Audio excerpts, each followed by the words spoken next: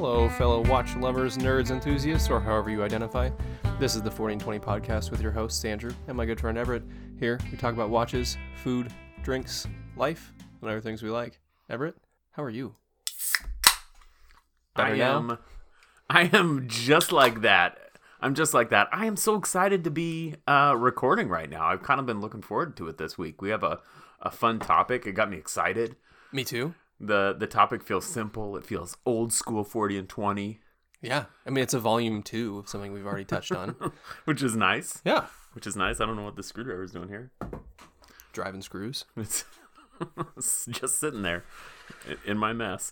But other than that, I'm great. It was a busy week, but a fun week. The sun popped out for a little bit. For 3 whole days. I washed the van today, which is just a fun thing because I got new toys to wash the van with. I can't wash my truck anymore. I've treated it so poorly on poorly maintained forest roads that until I get it painted, it can't be clean anymore. I got it washed like last fall at the end of hunting season, and then I went and waited for a dry day and bought the whole like buff kit to try to buff out some of the scratches.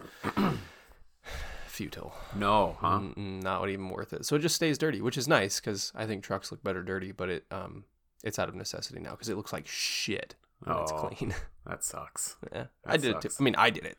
Yeah. Like, that's what happens when you drive a half lane wide, covered in branches Forest Service road. Yeah. Well, that's a pretty new truck, so that's a bummer. It's about 4 years old, but I mean, You used it. You've used it. I use it. It is in my head. The reason I didn't buy like a super nice, like one of the high trim trucks is because I knew I was going to treat it like a work truck. You're just gonna run it through the trees. Yeah, and I use the bumper to feel out where the edges of hillsides are and obstacles and that kind of thing. So well, I did get some stuff to wash our rigs. They're not nice cars. They're both of them pretty old and beat up. But I like to have them clean. I bought a foam cannon. Do you know what this is? Is it like a t-shirt cannon that they use at basketball games? It's exactly the same as that, but instead of t-shirts, it shoots foam at your car. So it's a little bottle, and you attach it to your pressure washer, and it shoots a really high volume foam if you get the right soap for it, and it sticks to the car, and so then you don't have to do a 2-bucket. It's really just a 1-bucket wash because the soap's there. You clean it and rinse it off. So, and I've been doing pure pressure washer car washes, which is really nice. I need to borrow that. The pressure washer and foam cannon? Just the pressure washer. Yeah. What are you going to use it on? I need to blow a whole bunch of moss off of my shed roof and my patio. It'll do that. It'll do that. It's an electric, which... It's just fine. Just fine, yeah. The hose isn't super long, but other than that, it's fine. How are you doing, man? Good. You wearing your Bush t-shirt? I am. Bush. Just Bush beer. I don't remember.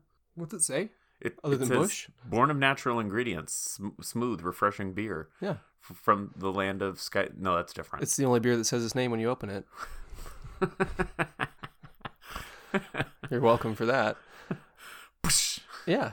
Yeah, I like that. Not bad. It was my last full week of sabbatical, which, like we talked about last week, was a little bit bittersweet. But I'm definitely ready to get back into a routine and go back to work and not just... Now, when do you start at the academy? I don't know. I know I start work on Monday.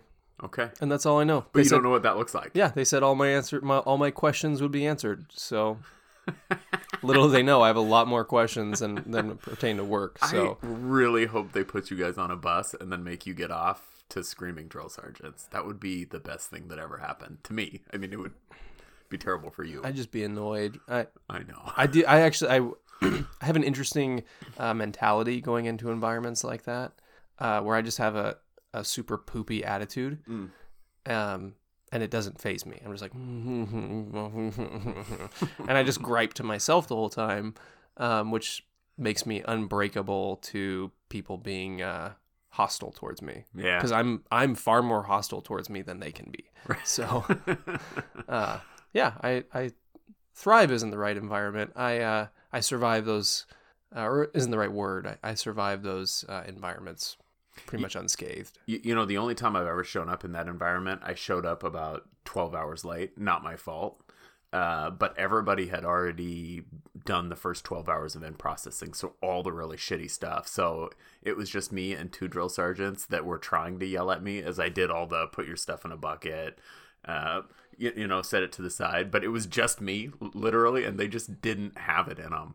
No, they'd blown the load already. Yeah, it was all over everybody else in the room, and I just had to sort of skimp through with their limp drill sergeant wieners hanging in my face. I just want to be done for the day. Send me home.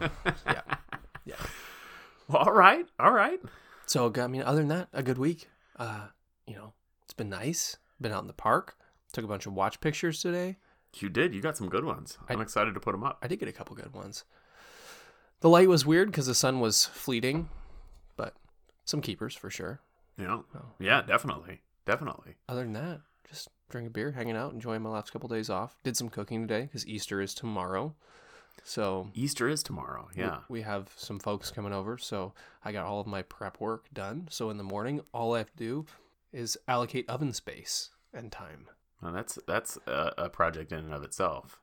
Yeah, but I like to plan things around similar oven temperatures.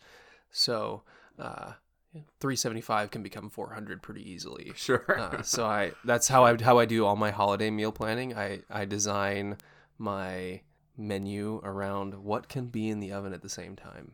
It's worked pretty well for me thus far. So all right. Yeah, and the slow cooker gets used. I was going to use the sous vide, but I'm starting to run out of counter space at that point between a big slow cooker and prep work. And I mean, the nice thing about a slow cooker and a sous vide is you can use them anywhere. We oftentimes cook chili like somewhere else in the house just because you can. The laundry room, I oftentimes cook slow cooker stuff in the laundry room. I would do that. The sous vide I don't like to because I use a pot and not a pot for it. So I don't like it to be weird places because it doesn't get exceedingly hot, but it gets hotter than I would like on most surfaces of my home. Like I put it on towels and then it's a big pot. And sure. But man, that thing is killer. I need to start doing more things. And it's about time to break the grill out. You're excited about that. I cannot wait to get the grill pushed out from under the patio cover and fire it up. I have kegs of propane. I have bottles, canisters? What do you call those? Cans, I think. Bottle. You have bottles of propane. Are they bottles? Maybe. Probably. They could be. We can call them that. Okay, I have bottles of propane ready to go. And I have a bunch of wood chips ready to go. I'm ready for summer. We got to get your horseshoe pit in shape and start playing horseshoes. Yeah, I mowed this week. That was miserable. I still don't have a lawnmower. You don't need a lawnmower. I mean, I kind of do. Have you seen my front yard? It looks like the meadow. Roundup. Just the whole thing. Yeah, why not? This is a rental. Yeah, that's true. All right. Well, anything else new? No. I mean, we did get a full episode of Game of Thrones. We did get a full episode of Game of Thrones. We won't spoil anything. It was exactly what I was hoping it would be, though. Yeah, I think so. That was the way to start a season. All the connections have been made. Yeah, the table is set. That's right. That's what you do with a chapter 1. I hope so, at least. But you never know with George R. R. Martin. You never know. Everybody dies. Yeah, the first book, you're like chlamydia. Yeah, exactly. You're like, oh, Ned's gonna be king. Yeah. Bye. Well, we've got a little bit of a long topic. Yeah. So, I think we should start with ground rules. Yeah. We set up, so we are revisiting episode 2 of 40 and 20 today with 3 more watches. 600 money. $600. This has been, I think, one of our most popular episodes. People talk about this episode still. I'll see people say, oh, when you did that 3 for 600 episode, I found some new ideas or whatever. So people like it. I think that this is just a very natural watch talk type of thing. I think it's a common dilemma. It is, yeah. It is. So going into ground rules, same as last time, with a couple additions.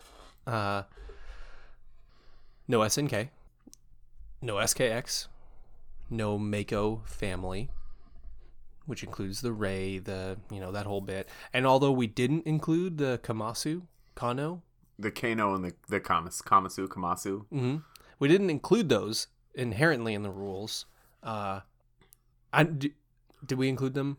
I had them in my mind as included. So, well, first, we haven't talked about the Kamasu. So that's the new Orient diver that we didn't talk about last week in our watch news, Right. because I think it wasn't on either one of our awarenesses. But, we said Orient's sort of coming out with their next affordable diver, and it's bigger. Well, they've also have a 41.5 very Mako Ray looking watch. With sapphire. With sapphire, Yeah, that's right. Sapphire. Slightly different font on the bezel. A little bit different design on the dial. Yeah. I don't know how I feel New about handset. new handset. I don't know how I feel about the font on the bezel, but that's easy enough to change. I do like that really traditional, really skin divery feel markers on the dial. And I think overall I think it's going to be a knock it out of the park kind of watch. Yeah, it seems bang on to me. I mean, I think they did it right. It is all the things that the Kano wasn't. So they've diversified. I think now they've sort of fleshed out their diver line with, they've got the Trident, they've got the Kano, and now they have the Kamasu or Mako Ray or whatever. I don't think that they're discontinuing the Mako and the Ray. I don't think so either. I those two watches have to almost fund Orient's operation. But the Kamasu is so similar that I wonder where they draw the line on that. Yeah, I don't know, but I'm excited for the drop. I might pick one up. So in any event, no, I took that as well. I wouldn't have included that. That felt like that was also off limits. To the extent the Mako Ray family is off limits, I would have included that if I had thought about it. Perfect. Then the three watches that we can say were off limits and their relatives, the SNK, the SKX, and the Mako. Reason being is that you go to any watch person, any non-watch person approaches them and says, "Hey, I'd like to buy my first watch." I feel pretty comfortable saying that those three watches are going to be in the top 5 list of anybody who shares it. So what we wanted to do was avoid those, because those are watches everyone's going to hear about. I'd venture a guess that 75% or more of folks who are listening to us right now, one of those three watches or their relatives were their first WIS watch purchase. Yeah, I think that's probably right. So yeah, that's right. Those are off limits. 3 watches, and the idea was, Andrew says to me, I think right after we sort of talked about doing this again, he says, "Well, is this to fill out? Is this three watches under $600 to fill out my existing collection, or is this to start a new collection?" This is for the new watch collector, someone who doesn't have maybe any watches, or who has An expedition. Yeah, a Timex Expedition or something that's just, this thing's on its way out. I'm not using it anymore. We're done. I need 3 watches. Yeah. Okay. The mentality I took with it was, somebody comes to me and says, "I'd like to spend $600 on a watch." And I think that to spend $600 on a watch, totally fine. I take no issue with that. But for someone who is just joining the watch community, just starting to wear a watch habitually, I think a $600 watch purchase is wrong. I think you'd be hard pressed to find a watch that you spend $600 on that you can wear in every environment, every setting you have in your day-to-day life and your normal existence, and walk through life. So that was how I looked at it. I looked at it as, nope, you don't want one watch for $600. These are the 3 watches that are going to build you out a watch that you can wear on your wrist every single day of your life in any activity you can imagine. Yeah, I like it. Yeah, I basically did the same thing. So I think we had similar philosophies there. Although, having seen your list, we approached it a tiny bit differently. So it'll be interesting to see that. Yeah. All right. So my first watch is a watch we've talked about a bunch of times. And love it. I feel like we just talked about this watch. Why don't we own it? Why? This is a watch that we've talked about probably 20 times on the show in 26 episodes, and neither one of us own. This is the Citizen Nighthawk, model number BJ 7000-52E. Citizen Nighthawk. This is the silver stainless steel model, black dial, on a bracelet. Get it. Don't I love stop. this watch. So good. I keep on my phone all my tabs open of watches that I want to buy, and How many tabs do you have? I don't know, like 35-ish. I have a lot, and it's not just watches I want to buy. I have the polished bezel from Miranom up. It's like all the things that I'm about to buy. Sure. And there's like a whole litany of other tabs that I keep open, and for really it's just a shopping list. Anyway, I have the black case on black mesh up, and I think I tend towards the black on black. And I know you're not a big fan of mesh bracelets, but I think I tend towards that for a Nighthawk. Yeah, I think with this watch in particular, so you're right. I'm not a huge fan of mesh bracelets, but with this watch in particular, by all accounts, this is one of the best affordable bracelets you can buy. It's this 3D oyster style bracelet, and everyone who's ever used it raves about it. You know what's silly? I've tried these. I've tried the Nighthawk on a couple times in a couple different places, and I've never seen this model with that bracelet. I can't corroborate it. I think this has got to be. I've said 2019 I'm buying one of these, but 2019 is rolling along. So if I'm going to do it, I need to get on it. I love this watch, 42 millimeters. So it's a little big. It's a little big for me personally, but I think it wears really well at that 42 millimeters. The style of watch wears well is what I mean by that. Yeah, you can forgive a 42 millimeter chronograph. You can forgive a 42, 44 millimeter pilot's watch because it's designed to be that size. Right. It's not like a 42, 44 millimeter field watch. Right. We're not getting into a watch that is unnaturally sized for the style of watch that it is. I mean, 42 is killer size for that. Killer. That's right. Any smaller, you couldn't read it. Well, yeah, that's very likely true because there's a lot happening here. We've got a slide rule. We've got a date complication. I think you mean a soft-boiled egg timer. That's right. We've got a soft-boiled egg timer, a date window, a GMT complication for the love of God, 3 hands and indices and applied indices. So, well, I assume they're applied indices. I don't know that for sure, but they look like it. All in a sexy package. Sexy, great colors. I love that GMT hand, that two-sided red and white airplane GMT hand. Such a neat detail. It blends really nicely without being invisible. Super cool. I want one of these. And 200 meters of water resistance.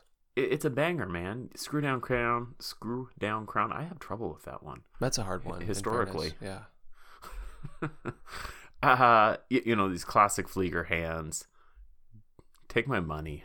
I say, having bought like 10 watches since this has been on my list. In between it, yeah.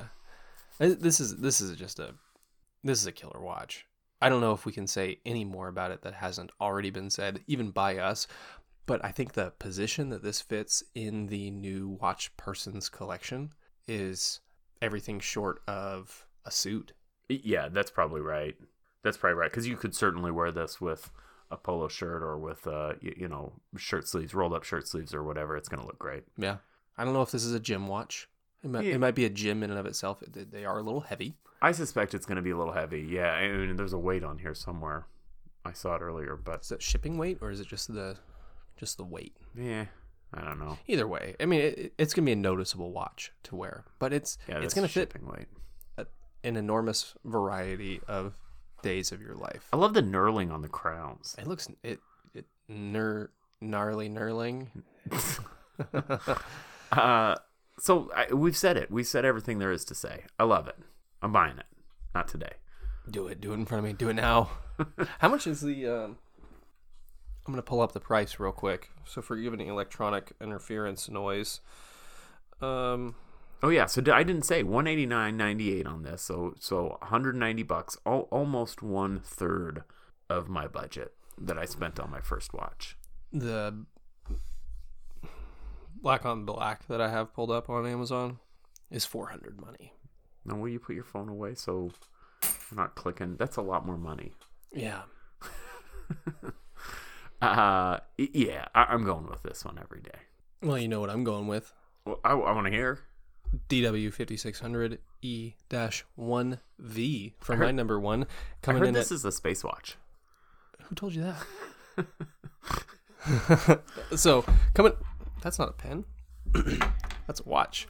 Coming in at Amazon at $44.81. This is just a classic banger watch that you can wear doing any outdoor active lifestyle activity.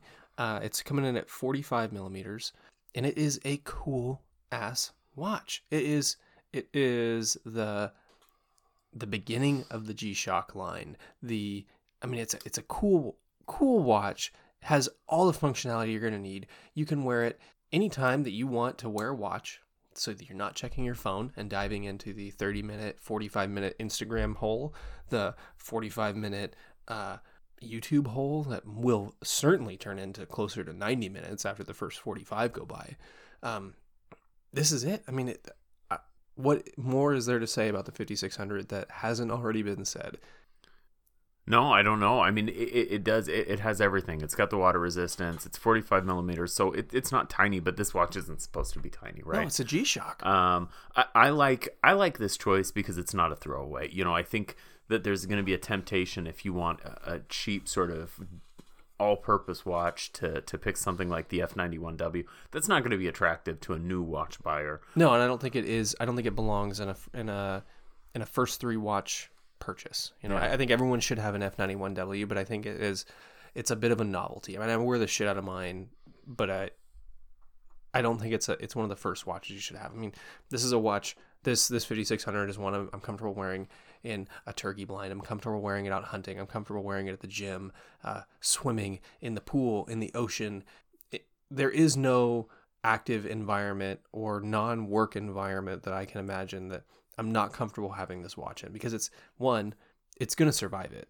It's got the shock resistance. It's got the dust resistance. It's got, I don't know how it fares with temperature variance.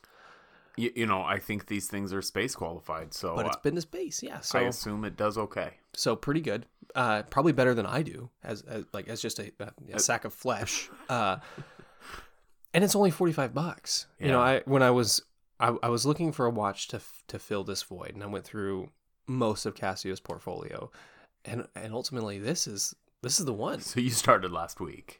Yeah. Yeah. I've been working on this for a while, but this is the one. This if you're looking for a straight banger that is not going to break the bank, that is going to be comfortable and is going to fit in that WIS category, that's not a throwaway by any means, this is it.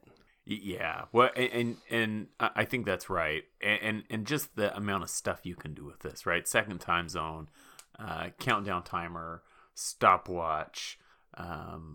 You know, I think it's got a perpetual calendar or some sort of automatic calendar. Whatever. I think it's called a perpetual, even in the digital world. It's just got all this stuff that's happening in this cheap package, which the module at this point isn't terribly special. There's lots of watches that do this, but it's going to do it all. In any event, it's going to do it all. So love it. And I lean towards this over an Ironman, even in its million variations, because it's also a cool looking watch. It's sexier. For sure. You could get away with this under a button up, I think. You know, in I'm not going to wear it in a casual environment, not in a work environment. That's why I say this is a not go to professional environment work watch. Sure. This is a evenings, weekends, hanging out, broing down, throwing horseshoes, grilling, hunting, fishing, swimming, everything else. One watch. of those like PFG button ups you could wear this under. Yeah. Cool, man. Cool watch. I've never worn one of those PFG button ups. Are they like? Well, I mean, it's just a sort of. I usually just fish in a t-shirt. Lightweight. I've worn one before. You know, they have different stuff, right? Depending on which shirt you got. The one I had like a vent in the back on the yoke. That was nice because you could undo a couple plastic snaps back there, and it was like air conditioning, which was kind of nice if on a hot day. But I think I'd rather that on my pants. If we're being honest here, I think I'd rather a butt flap than a back flap. Well, I mean, most of the time you're on the river, you've got waders on, so that's gonna turn into a balloon full of water pretty quick. Okay, so what's the back flap gonna do? It's also under waders. Like a union suit with the buttons. Yeah, I have one. It's way too hot to sleep in. I can't. I mean, I'm an underwear sleeper. I'm too. Yeah. Like summer, winter. Like I sleep when I'm in a sleeping bag, even when it's cold. Pro tip: here it is. I leave my pants on, but I put them down around my ankles. Because sleeping bags typically work better when you're not like I think I feel warmer in a sleeping bag and less clothing. Yeah, I think it's right. But Whether your pants around your ankles, you don't have the put on cold pants in the morning issue. They stay warm and cozy all around your ankles. And then my boots go in my bivvy between me and my bag, and they stay warm because there's nothing worse than frozen boots. But pro tip, sleep with your pants around your ankles in a sleeping bag. Love it. You're welcome. I can't remember what we were talking about, but Betty says to me the other day, I said something about, well, because I'm a dad and I can do dad things. And she goes, oh, like swear and fix things and sleep in your underwear. I see Kim in the next room kind of nod like, yep. Those all sound like dad things. Yeah. Yeah. All right. Anything else about the 5600? I love it. It's not a throwaway. This style of watch is a key component to any well-rounded watch collection. And I think this ought to be the one. Except for those pushers. Those in finger busters. In gloved hands, though, I feel like they were designed around gloved hands. I could be wrong. Perhaps, or maybe just to or around be stronger fingers than ours. Right. I have little baby fingers. I have child soft. Multiple keyboard injuries. Yeah. My second watch. I'm getting up in dollars, $236. So a little bit more money. Whew! Breaking the bank. So I like the way you split it. You're pretty much at a third. Yeah, I stayed pretty close. I'm balanced. I'm a little bit more balanced than your pick. So this is the Orient Star Classic Automatic Power Reserve SAF02002B0. This is the black dial Orient Star Classic with that power reserve at 12 o'clock. And it's beautiful. Beautiful watch. This fits the sport category. This fits the you can wear it to work category. You can wear it in a suit category. Mm-hmm. This is a diverse watch. You know, versatile, not diverse. It's just one watch. It's just a versatile watch. Yeah. Yeah, that's right. I think that this at this price level, I think that this is a real standout. This does the same type of thing that a Sarb does in your collection. It's 38.5 millimeters, 13 millimeters thick, so a nice good size, thicker than a true dress watch, but fits that role in a small 3-watch collection like this. 20 millimeter lug width. Thank you, Orient, for not being assholes. For once. It's got these Dauphine hands, these triangle markers, these real very thin... Bambino look to it, yeah. Great. I dig it. And I like the bracelet. This is not a run-of-the-mill poopy Orient bracelet. This thing is a solid linked, screw-linked, three-link or oyster-style bracelet with that polished piece on that middle link. It's just classy. It's classy. It's got Orient's star logo, which a lot of people don't like Orient's lion logo. Which is dumb. That logo is awesome. I think so too, but people are weird. The Orient star logo is cool. It's got it stamped on the clasp. I like that. I like that extra touch, which is it brings the watch together. It makes it feel, whether or not it is, it makes it feel more well thought out, more deliberately designed, and it gives it that little extra touch of refinement that you want in a versatile watch like this that can either be a sport watch in a t-shirt and jeans or a watch under a suit. The exhibition case back is a little weird. Yeah, I think that that's meant to target sort of someone's first automatic watch purchase. I can accept that. When you're buying your first automatic watch, that's pretty neat. People love that. They see the SNK case back and they're like, fuck, that's cool. Meanwhile, it's got a 7S in it, which is about the lowest end automatic watch you can, automatic movement you can buy. I mean, there's a reason you can pick them up for $25. That's right. This has got the 40N52, which fits a similar role in Orient's lineup. It's a little bit higher than their lowest end, but it's not a fancy movement, and it's certainly not a pretty movement. Yeah, not even a hint of decoration. No, it does have these sort of cutouts on the rotor. But yeah, no, this is a utilitarian automatic movement, not a beauty, not a looker, as it were. But you can see it. The mechanics are cool. Yeah, and I think it's a good entry level automatic for anyone that is more than an entry level automatic. So a couple things I don't like about this. Because, at this price range, really at below $500, you have to make some compromises. You can get into some watches with not very many compromises, but there are going to be some compromises. Here, they've compromised in some big ways. So 50 meters of water resistance. I think this watch needs to have 100 meters of water resistance. And the reason I say that is because it's not a dress watch.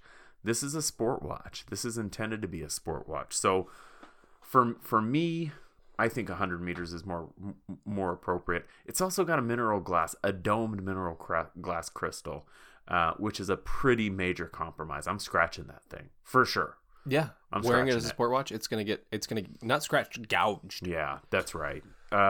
So I don't like those things, but I still think at this price, $235 or $236, it's a killer option. I don't know how you beat it. I don't know, without spending another $100 or more, how you beat a watch that fits this place in a watch collection. Yeah, that's right. The last time around, I had either picked or had considered the Hamilton Khaki King. Also, only 50 meters of water resistance, and I think that was a big hang-up for me with that watch as well. I think it was an honorable mention. I remember talking about the potential of fogging with the Khaki King. Right. Well, and it is a thing. People have had fogging. So this sort of runs that same risk. But, the Sarb is, at this point, sort of too expensive. At least for this conversation, it's too expensive. I still think it might be a fantastic deal at the $500 or so that you spend on it, but it's really sort of out of this conversation that we're having today. I think you've got the Hamilton Khaki King. You've got a few Victorinox that might be in consideration, but everything's going to be more than this. I don't think there's anything else that's doing as good a thing that comes in this cheap. Clearly, there's some Seiko 5s that do similar things. They just lack the refinement that you're going to see out of this Orient Star line. That's right. Yeah, that's right. So, and it feels like to me this is filling your dressable watch in this collection. That's going to fit. That's going to wear everywhere but a black tie. And that's what I've picked it for. I've picked this to be my work watch, my court watch. It comes on a fantastic bracelet, but put it on leather and it turns into a pretty dressy watch. This on black leather. Ooh, yeah. Yeah. So I think that's it. That's pretty much all I have to say about it. Did I read dimensions? I think I did. 38 Hife. Yeah. Yeah, that's it. So I would like to add this to my list at 236. And I like the power reserve indicator for someone just entering the automatic or mechanical world. That's a nice little touch that's well executed by Orient. I've seen some that are poorly executed. Orient seems to do them really well. And I think for someone who's just being introduced to that world of watches that either require winding or wear to wind, that's a nice little reminder for them. Yeah, I definitely don't mind it. I don't mind that power reserve indicator. So I guess moving on. Okay. Watch number 3. Yeah, watch number 3. My watch number 2. Oh, your watch number 2. Watch number 4 total. I can't count. Is it? Yeah. Yeah, it is watch number 4 total. We're not math magicians here. We're just two assholes who drink beer and talk about watches. It's true. Next up, Seiko SND 253P1, coming in at $130 money on Amazon. And what we've got here is a really, really cool pilot's chronograph from Seiko, ringing in at 42 millimeters. And like we talked about, that is an acceptable, to me, size for a chronograph. I'd like a little smaller, but I also recognize that it's going to be hard to get a chronograph much smaller than that and still be able to read it, especially a pilot's chronograph with a slide rule. Mm-hmm. 21 millimeter lug width, which was bizarre for Seiko, and a quartz movement. And that's so now I've got 2 quartz on my list. I've got 2 grab and go quartz movements, one being the G-Shock, mm-hmm. second being this chronograph. And that was very deliberate to have to introduce somebody to a little bit more thoughtful watch purchasing. And this is just a cool chronograph. It's got a kind of a dark blue, what do you call it? Midnight blue? Yeah, I guess so. Yeah, I mean it's as blue as you can get without being black. Sort of a midnight indigo. Mm-hmm. With what looks like the ionized black bezel that you see on the SSB line, but slide rule markings. A really cool chronograph. This has been on my radar kind of on and off, and I've had trouble being able to justify this because I prefer the Nighthawk, and if I'd had room in the budget, I would have leaned towards Nighthawk. But introducing a very sporty, very cool chronograph to your collection is, I think, important. I think any watch collection should have a chronograph in it. And this is all. I mean, I don't know if I'd wear it to work, but it would fit. It wouldn't be terribly out of place. It's coming on what I would imagine just a run-of-the-mill Seiko Oyster bracelet. What did you just pull up? I just pulled it up on a different website. Is it a Mecha Quartz? I could have just asked you, but do you know? I couldn't find if it was Mecha Quartz or not. I would imagine it is Mecha Quartz, just because it is so similar to the SSB. A little bit different orientation of the subdials, a 12, 9, and 6 as opposed to a 3, 6, and 9. But I think every collection has to have a chronograph. I think a sport chronograph, this has got 200 meters of water resistance, so it's another wear it almost every environment that you can get into, and you can pick it up, put it on, and be ready to go. There's no setting, there's no winding. You may have to set the date if it's been a while since you've worn it, and with my third pick, you might go a while between wearing any of these other watches. Right. But a great addition to any watch collection. I mean, shit, it'd be a good addition to mine, and it already has some chronographs in it. I don't think it is a Mecha Quartz. It's the 1792 movement. I think it's just a standard quartz movement, but still okay. Still okay. Yeah. In any event, at $130 too, just killer. I don't love the bracelet, but I can live. I dig the watch. And at $130, I think you could do a lot worse. No, and a busy dial, just like you'd expect. It looks like a pilot's chronograph. Without seeing any other markings on it, you look at that watch and you say that's a pilot's chronograph right away. Yeah, that's true. It's interesting. The hour markers are interesting because they're not all there, right? Right. Which I think lit up at night, depending on what kind of lume this has on it, it might look a little interesting at night. I think it'd look cool, but with the way Seiko lume is, I don't think you're going to run into any issue with legibility. Those hands are going to be illuminated, and they may well be enough illumination to illuminate the entire dial.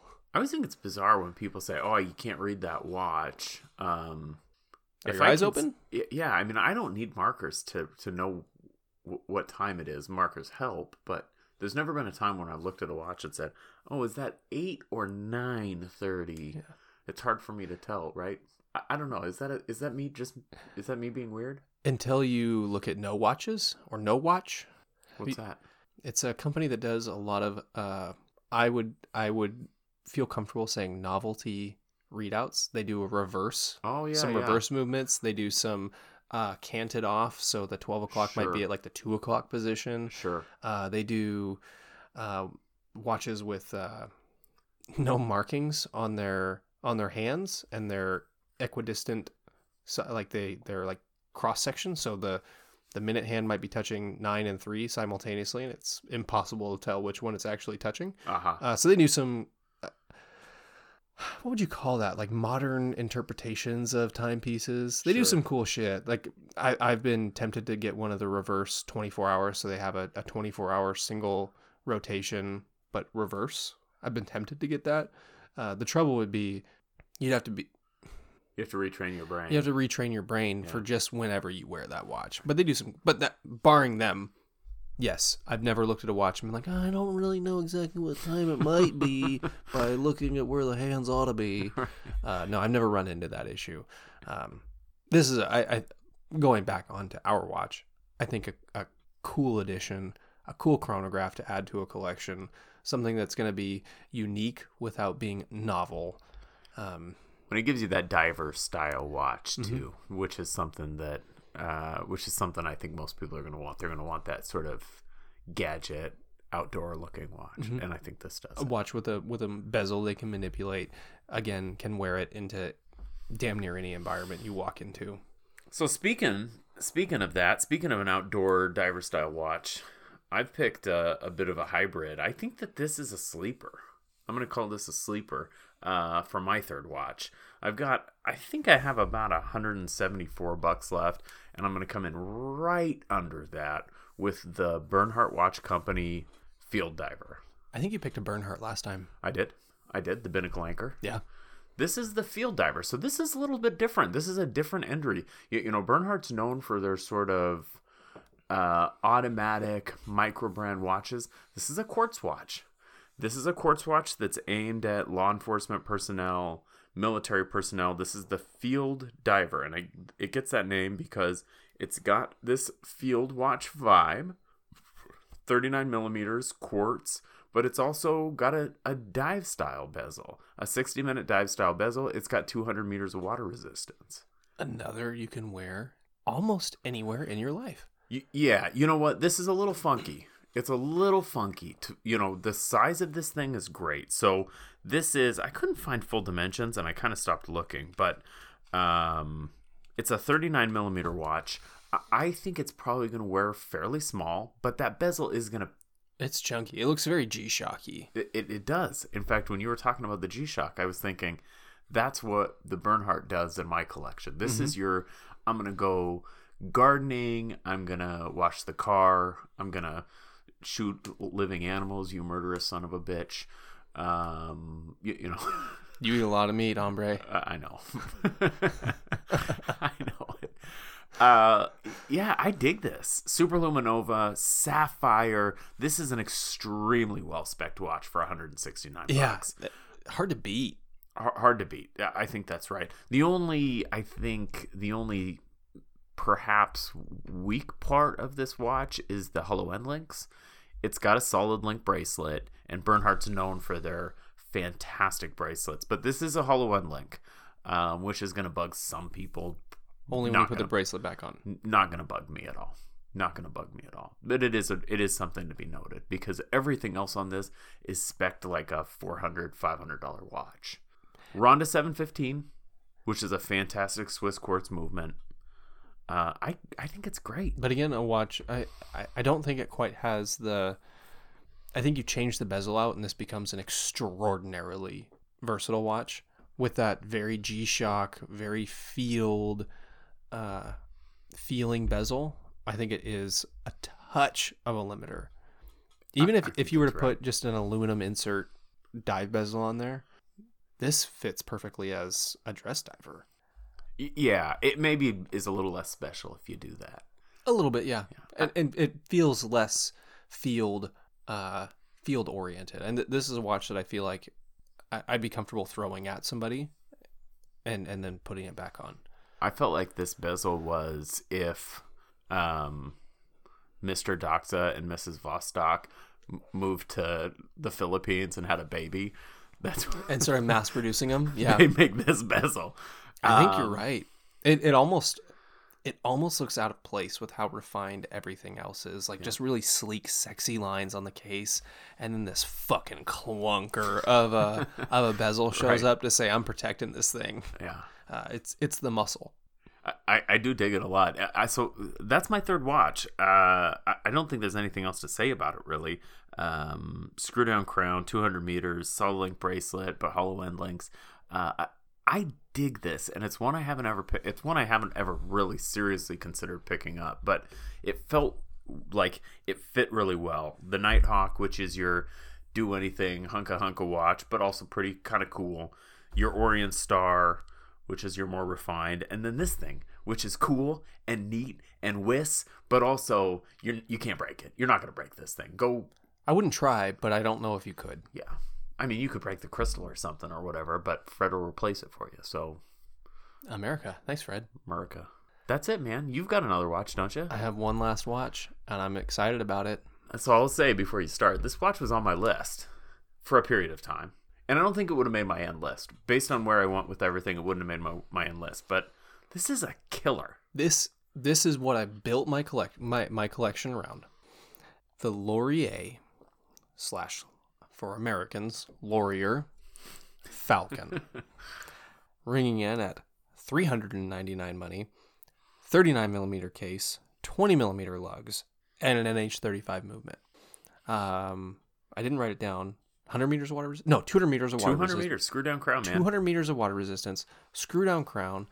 This is the cornerstone of the collection that when someone comes into me and says, I have $600 money to spend on a watch, this is the watch I tell them first. And then I say, this is going to be a watch. It's going to carry you through any environment you want to wear a watch in that you care about the watch. These other two are fun watches. They're the watches that you bang up, but this is your cornerstone. These are fucking beautiful watches. Mm-hmm. And I think in the environment, in the world that we live in, where the SARB has gone, this is the backfill. It is a dressy, sporty, versatile, durable.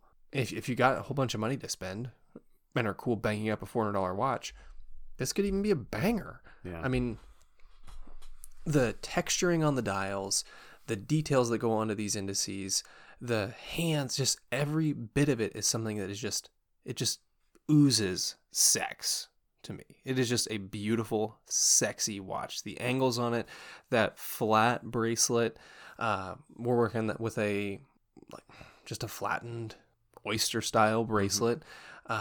Really great angles transitioning the case down to the bracelet. A blank, or a polished, I can't quite tell from the angle, just a polished or brushed bezel on it. It's a brushed bezel, yeah. Just a killer watch. And this is one that can carry you through everything where you care about your watch. Mm-hmm. And that's why the direction that I took was build a collection around this Falcon to protect the Falcon from the things that you might not want to wear. Because I don't know if anybody who's going to get into the watch world and get into watch collecting wants to be just one watch. Because I don't know if that watch exists. Well, but this comes pretty close, right? Yeah. If you were just going to have one, this might be a good option for you. It's not super dressy. And so when you say this sort of stands in as a replacement for the SARB, I might disagree. I think that this is quite a bit more rugged than the SARB is. Yes, and I agree that it is more rugged, but I think it doesn't perfectly fill the void that the SARB discontinuation created, but it comes really damn close. You know, and if I think there's anything your collection is missing, it would be just a little bit of polish, because everything you've got is pretty utilitarian. But I think for a lot of people, that's okay. Mm-hmm. A lot of people, this could fill in for a dress watch. It's certainly not a dress watch. No. But this could fill in that part, because how often do you wear a suit? I don't. You don't. That's right. In fact, when I went to interview for a job, I noticed that I'm too fat for one of the suits that I own. You're like, oh yeah, wear that one. I'm like, oh well, I don't have button extenders. I might need to invest in a couple of those. Yeah. Or just a hair tie with a button safety pin to it. Nah, I've got the opposite problem, man. I can't wear anything I own because nothing fits. So this is a true story. I put on a pair of pants that I should fit, but I'd owned them a number of years ago, and they fit then. And so I thought, oh, these might fit. And so I put them on, and they were just too big. Like, wow. I had slipped past them and hadn't pulled them out in time. But I realized that they had been taken out, looking at the inside and taken them out. So these were expensive pants. So I took them to the tailor and dropped them off. And she was super busy. And she was like, I'm going to need like 2 weeks. No problem. So she measured me. She took them in. And I went back in and tried them on and put my belt on. Get out. She said, what'd you do? And I was like, well, I might have lost a little bit more weight. And she was like, I'm going to take them in one more time. And I'm going to make them super tight. So I go pick those up on Tuesday. But I had, in the 2 weeks it took for her to tailor my pants, I lost enough weight that they didn't fit again, which was that's a good feeling. Very cool feeling. I've never had that feeling. Well, I mean, I never have either. I don't know that I'm going to have that feeling, but I'm excited for you. That's awesome. She's this little Russian lady, exactly like you'd expect. She has like the soft ruler around her neck at all times, and like bifocals that hang down on her nose. Mm-hmm. I love that lady. I believe it. She sounds great. I bet that's how she watches TV at home too. Probably. Back to your watch. Love it. I love this waffle pattern dial. It is so good. I like everything about this watch. The only thing that is a bit of a turn down from me is the size of the crown.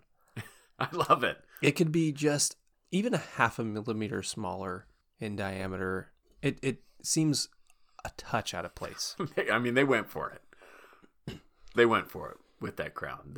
They did that on purpose. Yeah. And it's a mighty crown it is. Yeah, but it is great. And that's what this watch is what I built the whole collection around. A really versatile watch that you can wear to the pool. You can wear it to work. You can wear it under a suit, no problem, no questions asked, no raised eyebrows. It's not wearing a G-Shock to the office. But I wanted to add a couple more watches that could add a little bit more personality and a little more functionality to that collection. This rounds it out. If you want to spend $600 for a watch, buy these 3 instead.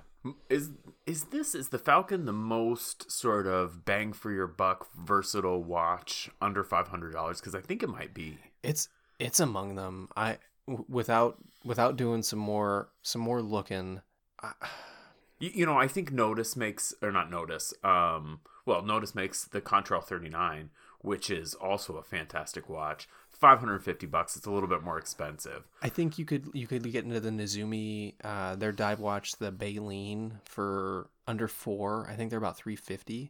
But I mean, a similar price point to this. I think similar functionality, similar dress watch ability. It's certainly not a dress watch, but it's by all means a dress diver. You're getting into that about $350. You can get into the Nemo for under $500. You can get into. Is the Baleen? Do they have a plain dialed version of that? No, they're all in that kind of vintagey dive style. Yeah. And the Nemo's certainly a skin diver, right? Yeah, you can get into the nice thing about the Falcon is that it doesn't have that dive bezel. So it doesn't have that tool watch look. It is a tool watch, but it's more like an Explorer or something, you know, without aping the Explorer. It's this super rugged outdoor kick the shit out of you watch without having to scream it from the mountaintops. Right. You can get in Dan Henry's, I think, for similar price point, but I don't know if they're quite the same ruggedness as these. And probably not going to be the same build quality. That would be my guess. I mean, Dan Henry makes a fantastic watch, but there are compromises made. Yeah, I just don't think they're going to be as rugged as this. Yeah. This is great. Those are the ones that come to top of mind when I'm thinking about a watch at a similar price point that you're going to have similar versatility to, but I don't think quite as much as you're going to get out of this Falcon. Helios Seaforth is another one that gets in that conversation, and they're just a little bit more expensive, and they're harder to find too. Those Helios watches are just wonderful, but a little tricky. So great pick, man. I dig it, and I totally approve. And so did you come in? Did we add yours up? You came in under $573.81. Whew. So you can also pick up an F91W. Exactly. You get the F91 after all. I think I came in at about 392 or 393. So 593? Yes, okay. 593. 5 and 3 are the same number.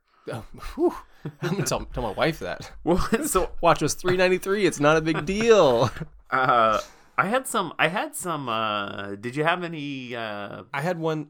Honorable mentions. I had a lot of honorable mentions. Yeah. The one that I wrote down and was starting to build off of, and then opted not to, is the Orient Symphony 2. Mm-hmm. Oh yeah, that's a great watch. $150 on Amazon. Right. 41 millimeter, 22 millimeter lugs, sapphire crystal. They're 48743 automatic movement. It is basically the non-domed counterpart to the Bambino. That's right. It's by and large the same watch, but with a not domed crystal and sapphire instead, at a similar price. And it's just a killer watch. It's a great dress watch.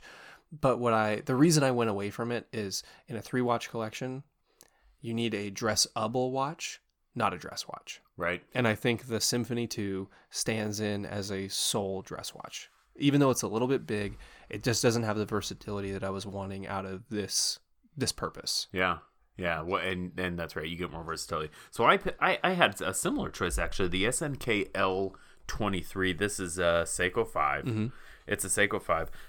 It's a 38 millimeter 7S26 Seiko 5 that comes on a bracelet. It's a dressy Seiko 5. Oh, yeah. I know the watch. Yeah. It's got that sort of ring of vertical striping at the outside.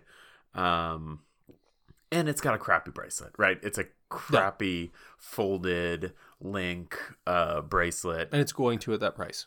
And it's going to, right? Well, and it's not cheap. It's $159. Ultimately, I decided I couldn't justify spending that amount of money when there was something that was so much better in the Orient Star at not an incredibly higher price range.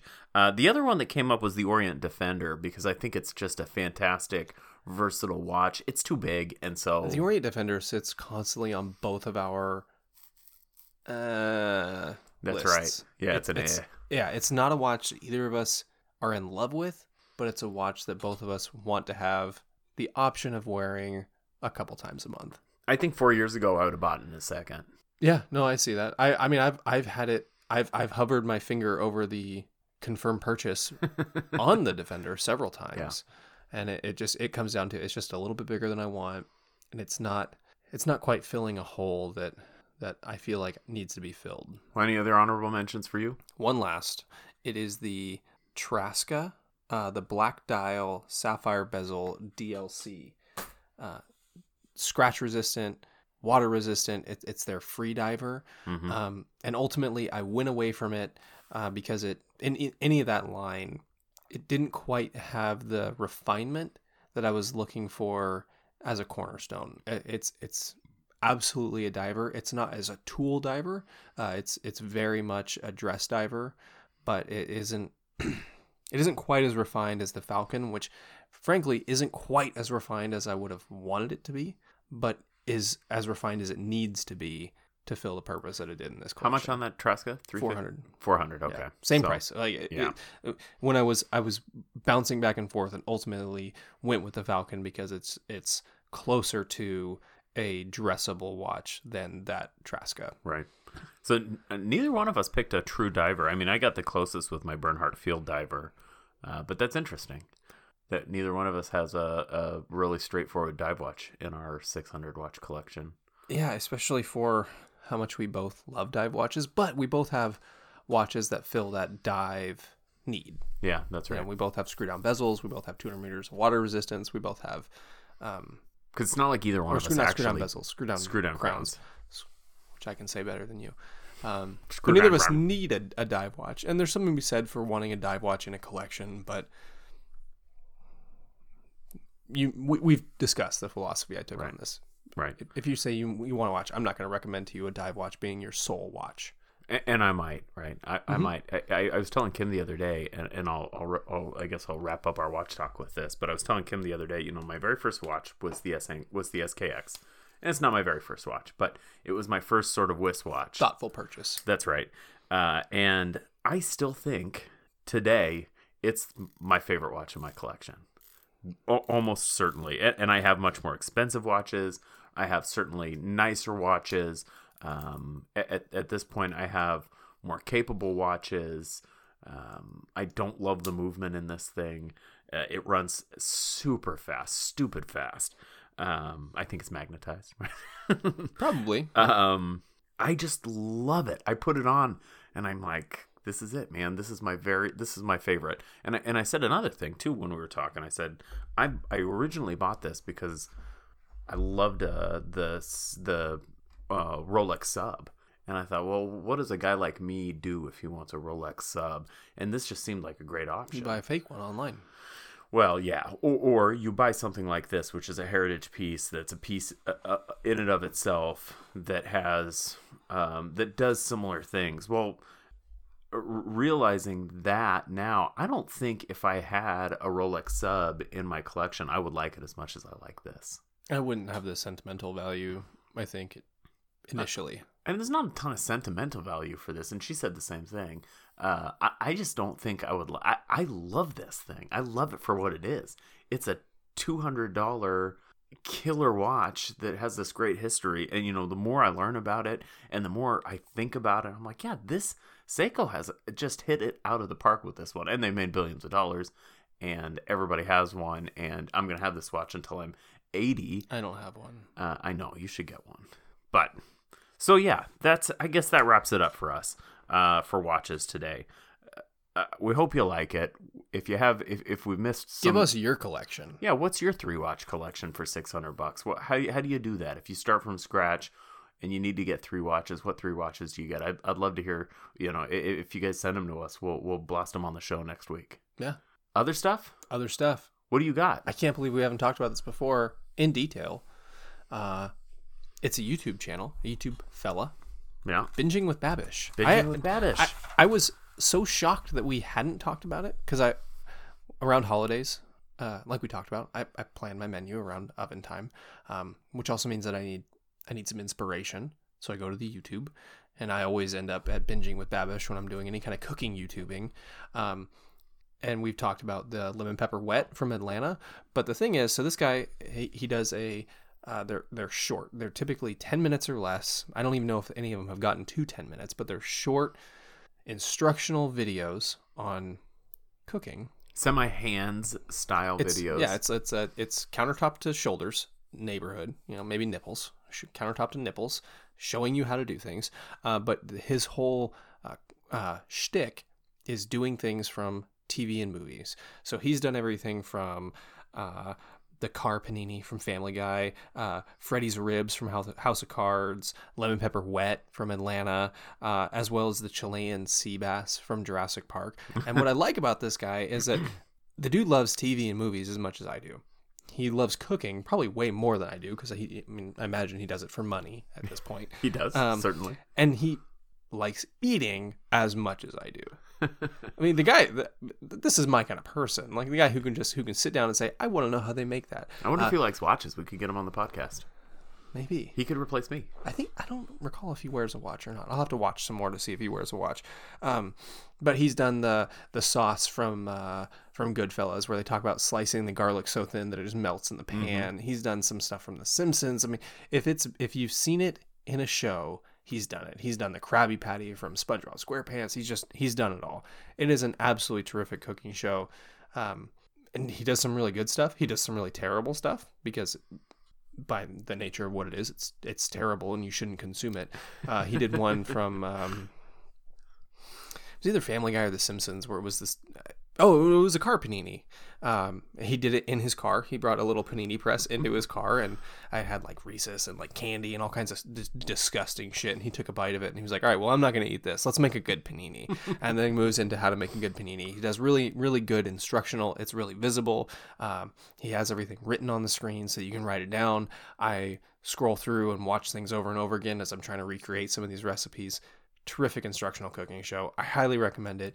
Even if you don't cook, it's fun to watch. They're short, they're consumable. Get down on some Binging with Babish. All right. I dig it. I think Binging with Babish, it is strange that we have never sort of highlighted him because I think that his videos are the genesis of a lot of the stuff that we like.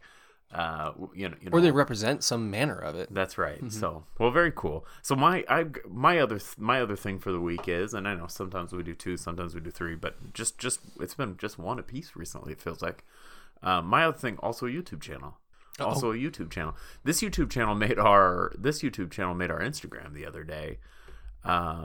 There's a fella out there named Brian the Bootmaker, and Brian's got a YouTube channel where he does videos. Mostly they are resoles or refinishes of boots and shoes. He is a high-end, I think he's in Vegas, a high-end shoe and boot remaker. And he also makes boots called Roll Club. These are boots that if you go to the website have no prices. You know what that means? I know what that means. They're free. I think it means that they probably are. If you gotta ask, $700 to $1,200 would be my guess, just based like on what ZJ. They look like. It's too much money for me, probably for a casual purchase. But his videos are very, very good.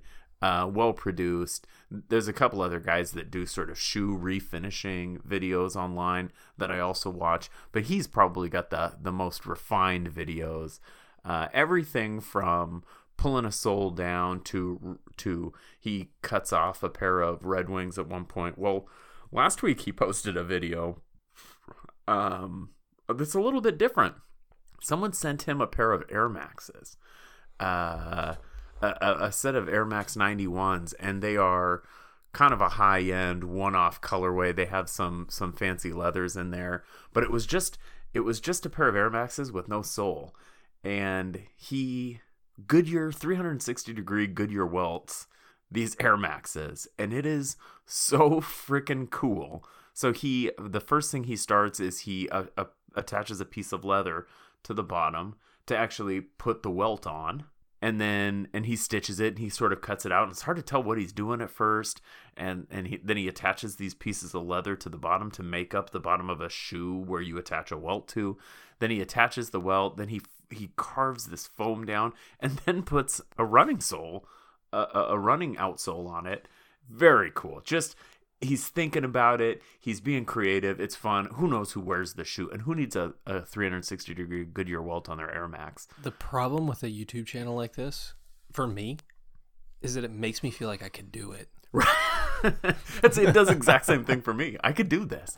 And of course, I don't have a Landis machine in my garage. But we could get one. Right. We certainly could. It's just like $1,000 you can buy a used Landis. We can make one. So it is a very fun, if you like shoes, and I do. I'm kind of a shoe horse.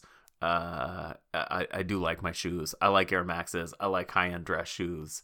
I've got a bunch of them. Leather boots. I actually went through my dress shoes the other day and started adding money up. Ooh, you didn't do that. You sent me a bunch of pictures and said, "Is this a problem?" It is a problem, but I actually went through and started counting, adding numbers. Don't do it. Should never add numbers of any of the things that you have mass collections of. I'll tell you, I've spent a lot more money on shoes than I have on watches. Sounds like you need significantly more. So, yeah, it's fun. It's a YouTube channel. We do a lot of YouTube on here. We'll try to make it more interesting but we're both YouTube guys. We love YouTube. Yeah. So, well, that's all I've got. That's all I've got. Do we want to keep going? Do we want to find some other stuff? I think the people have heard enough for today. All right. Well, thank you for joining us for this episode of 40 and 20. Don't forget to tune back in next Thursday for another hour of watches, food, drinks, life, and other things we like. Bye-bye.